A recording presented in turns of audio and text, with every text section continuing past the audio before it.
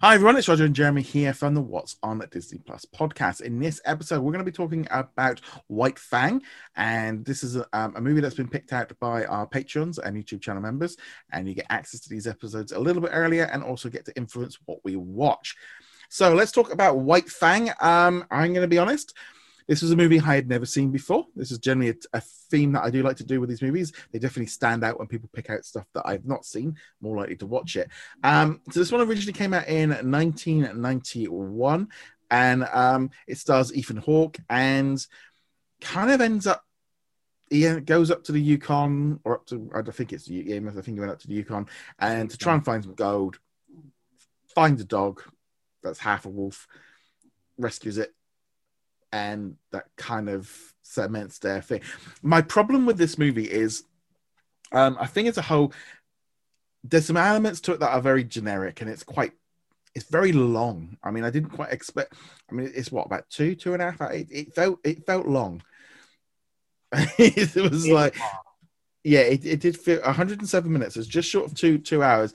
It's like it could have really done with some little bits of slices and stuff. My problem again with this one is in the last 12 months, so I've seen Togo, which was the Disney Plus original movie, and we also had Call of the Wild drop onto Disney Plus earlier last year in the UK as well. So seeing like this is like the third of these kind of movies set in this era. And yeah, I mean, they're very different in some ways, but they're also very similar. It's kind of weird seeing Ethan Hawke because he's kind of an actor and he's going to be in the upcoming Disney Plus Moonlight series. I know he's in stuff, but I don't really ever recall him being kind of in a lot of things that I've ever watched. And this one was definitely one I've not seen before. I enjoyed aspects of it. It was a little bit long in the tooth. What about you? Yeah. I'd never seen it before. I read the book at school. It was required reading. And I really enjoyed the book. So I was like, oh, maybe I'll enjoy the movie. Not so much. It dragged in a lot of places. And the dog fighting scene, I knew was coming up. And I did not want to see that. Particularly, I'm not a fan of dog fighting. It's bad. I don't know how else to say that. It was quite graphic, really, and also, Yeah. I mean, you had those warnings at the beginning of the movie, telling you that they staged them and they weren't fighting. And I mean, it was the fact that they came up quite from the word go of going. I was like, well, is this added like later, or did they originally do this the first time around? Because it felt quite old. I thought, well, you kind of open a sentence and go, yeah, we know it's really rough, but we kind of telling you to be careful. And it was, I mean, you could sense that kind of thing of like, you don't pick on the dog, you don't fight. I mean, you knew the dog was going to get his come up, those guys were going to get their comeuppance. I mean, I literally finished watching it about like 2 hours ago, and I'm like going, yeah, you deserve what you got. I mean, they did get humility. It's been a long time since I've been so happy to see a villain get shot because I'm like, yeah. Normally, like, apprehend them, and I'm like, you guys could off them, and I'd have been fine with that. Yeah, it's kind of a funny one because I'm just like, you're looking here. I mean, I had a budget of 14 million, pulled in 34 million. These are the kind of the movies that Disney used to release a lot of. Yeah. But they never really pulled in the big crowd. And also they were very domestic. They were very US based. I don't even know. Yeah. Apparently it's big in France. But, these are the kind of... don't know why. Yeah. I mean, it's that kind of weird thing of just like looking here now of, there's no concept of even like, it's kind of a strange one really, because I was just looking here at what the box office mojo.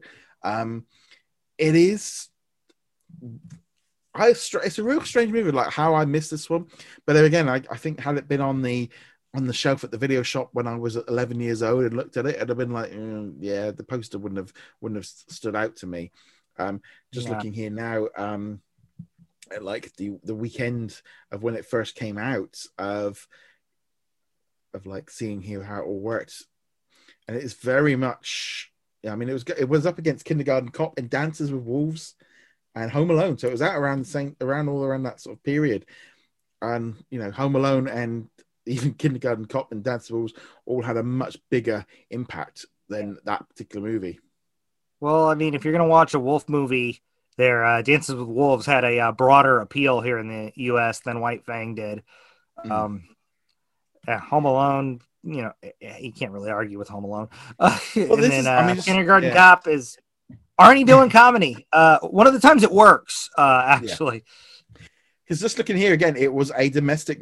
They never released it. It was the international box office isn't even listed.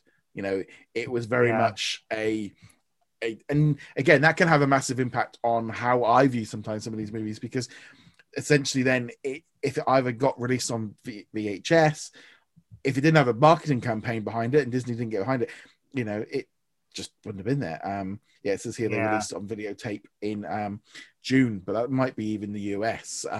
So I think that's definitely an interesting aspect sometimes of looking at it, where history was very different to now, where everything kind of gets released globally and we'll hear about things. At the time, if you didn't see a poster or you didn't see it on TV or you didn't see it in your video shop, that was as far back as you wouldn't know. You just wouldn't know about it.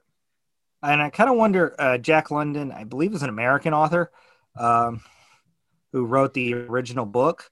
And I wonder if that has some appeal to it there, because it seems like here in the States, we get stories based off of authors globally, but stuff from our authors don't seem to get marketed out, which is weird since we're very big about pushing everything else we do on everyone.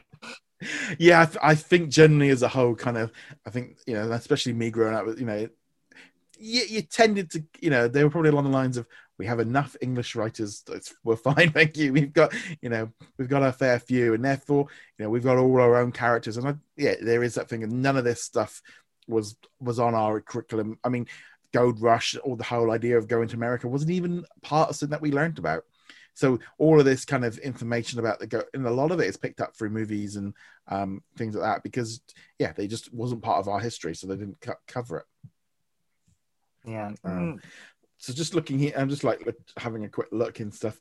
Yeah, so it was released in the UK in the end of 1991. But it's kind of one of those things. No marketing. Probably, it's that situation again, like with no knowledge of the book. It's that kind of thing as well. Of obviously the kid. I mean, he's completely wide-eyed, completely novice. I mean, how he survived without the guys helping him out. But I think it was how long it took them to get to the dog point.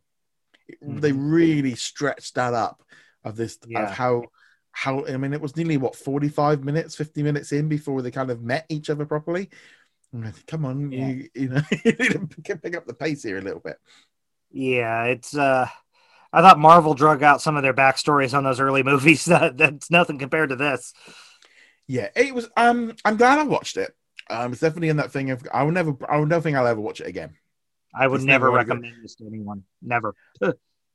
I think the thing is, if I was to, it's like right now, I'd watch Togo. It's better. Togo's better. Togo's better.